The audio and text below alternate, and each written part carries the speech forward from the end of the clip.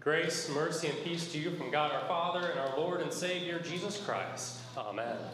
You may be seated.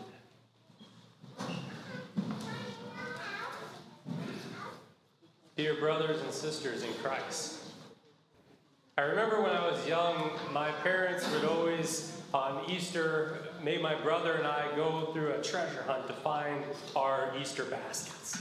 We'd each get a clue, and a clue would lead to another one and lead us all over the house to go and finally find our Easter baskets. My brother and I always had a great time trying to find and search for our Easter baskets.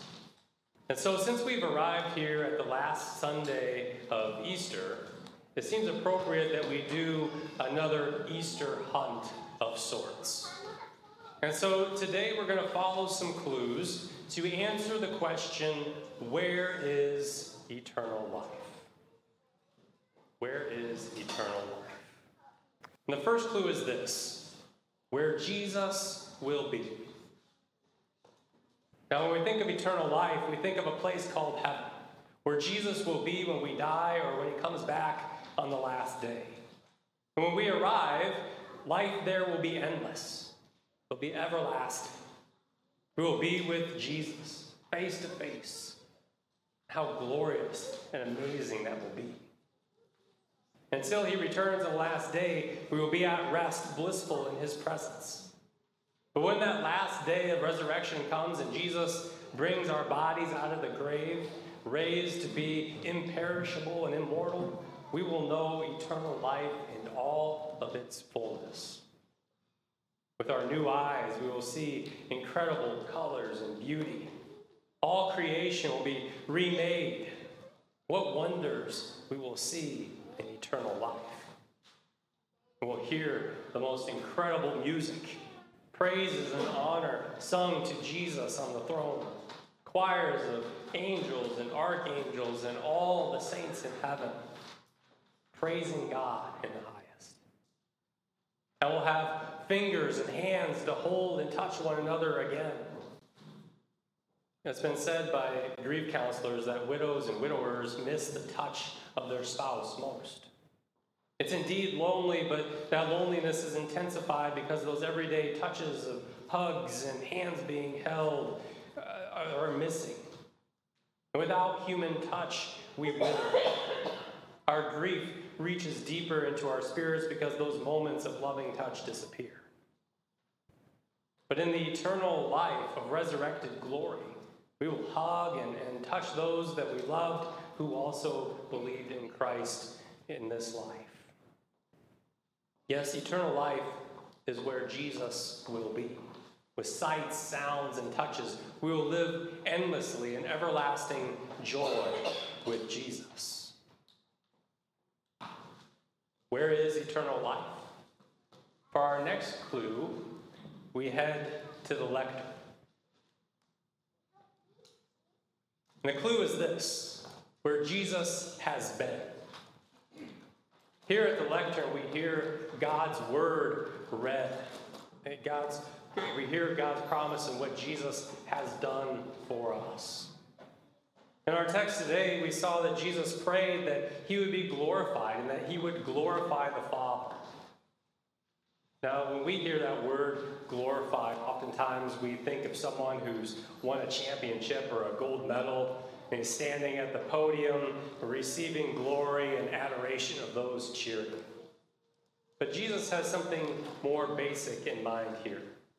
He used glorify as simply meaning to reveal someone to other people. And so Jesus is revealing the Father to us. Jesus is praying that he will reveal the Heavenly Father to us.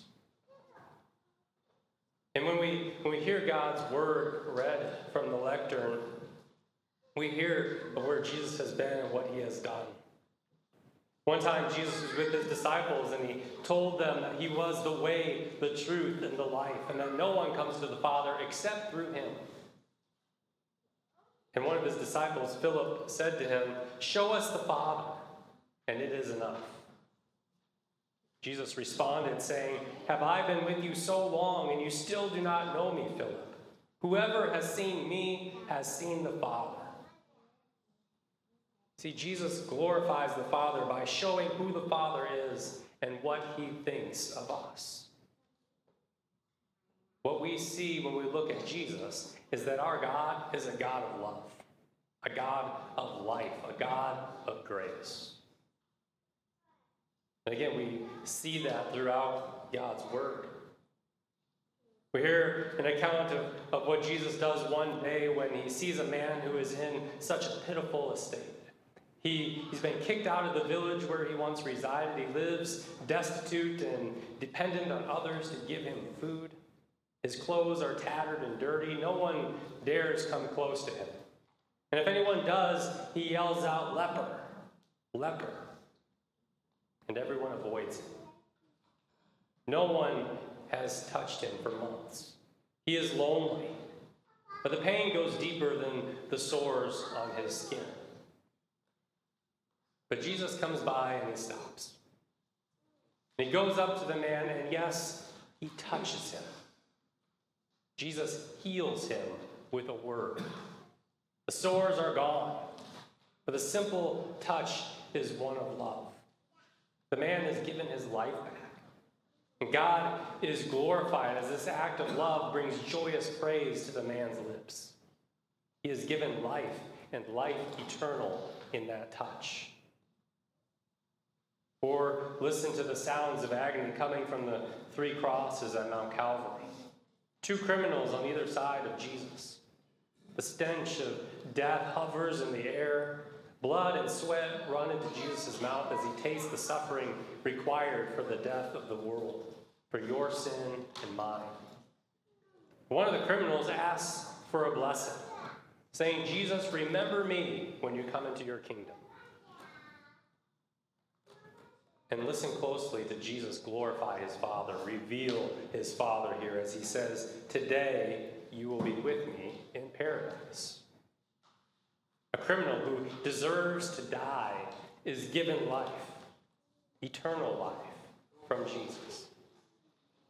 Jesus glorified his Father, not on a pedestal and with cheers, but on a cross with jeers all around him. And yet, the sights and the sounds of that day declare the glory of God as we see and hear of God's love in giving eternal life. Perhaps one of the best-known verses of the Bible declares it best in John 3:16. "For God so loved the world that he gave his only Son, that whoever believes in him should not perish, but have eternal life." Where is eternal life? Where Jesus has been. Now, for our third clue, we head to the altar. The third clue is this: where is eternal life? Where Jesus is now. Because we know Jesus didn't stay dead.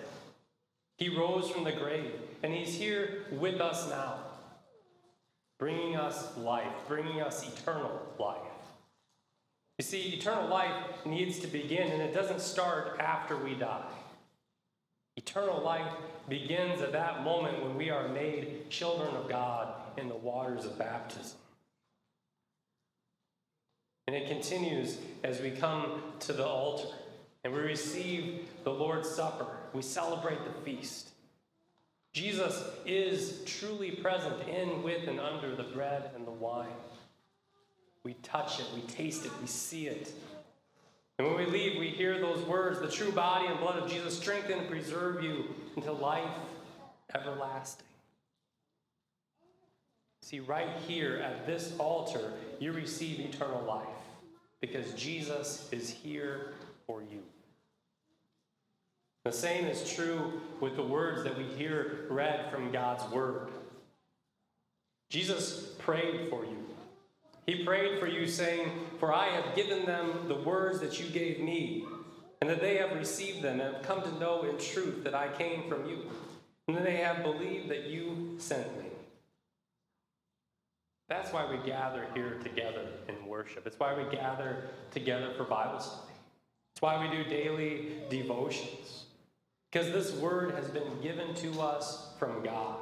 And it's the source of our believing. And by believing, we have eternal life. Where Jesus is in word and sacrament, there is eternal life. Where is eternal life? Here's the last and fourth clue. Where Jesus is with you. With you. Eternal life is not so much a place in the future. Eternal life is not just what happened in the past. Eternal life is not just here in the church. Eternal life is where Jesus is. And so even when we go forth from this place, we know that Christ goes with us. So eternal life goes with us. Wherever we go, there is eternal life. You know, we know that familiar saying that you may be the only Bible that some people read. But in the same way, you also may be the real evidence that this life is not all there is. That there is more. The way that we live out our eternal lives as Christians is different, right? And the people that we go out from here, people should notice that in us. A different way of living is we live in the eternal life right now that Christ won for us with his life, death, and resurrection. So do you have the answer now? Where is eternal life? Where Jesus will be? Where Jesus has been? Where Jesus is right now? Again, with you. With you every single day. Eternal life is where Jesus will be, has been, and is with you now, wherever you go and wherever you are. On this Memorial Day weekend, we also remember the blessings of freedom that God has passed down to us from generations. It's also a day to remember that the one who laid down his life for us, so those who laid down theirs for this nation may reclaim it for eternity through their belief in the life, death, and resurrection of Jesus. Certainly we pray that no life given in defense of this nation is ever given in vain, because God is working through this country, through this freedom, this people, to share the truth of Jesus Christ as Savior. Listen to Jesus pray. He prays for you. O righteous Father, even though the world does not know you, I know you, and these know that you sent me. I have made known to them your name, and I will continue to make it known, that the love with which you have loved me may be in them, and I in them. Through the love of God, he has made known how precious life is as we remember and give thanks. What a treasure eternal life is now and forever, because it's simply life with the Father through his Son, Jesus. And so as this Easter season comes to a close, we remember that eternal life is not just something that we celebrate during the Easter season, but rather we celebrate it throughout our lives, for we have that eternal life now. Because where is eternal life? Eternal life is where Jesus is. And Jesus is with you always. Amen.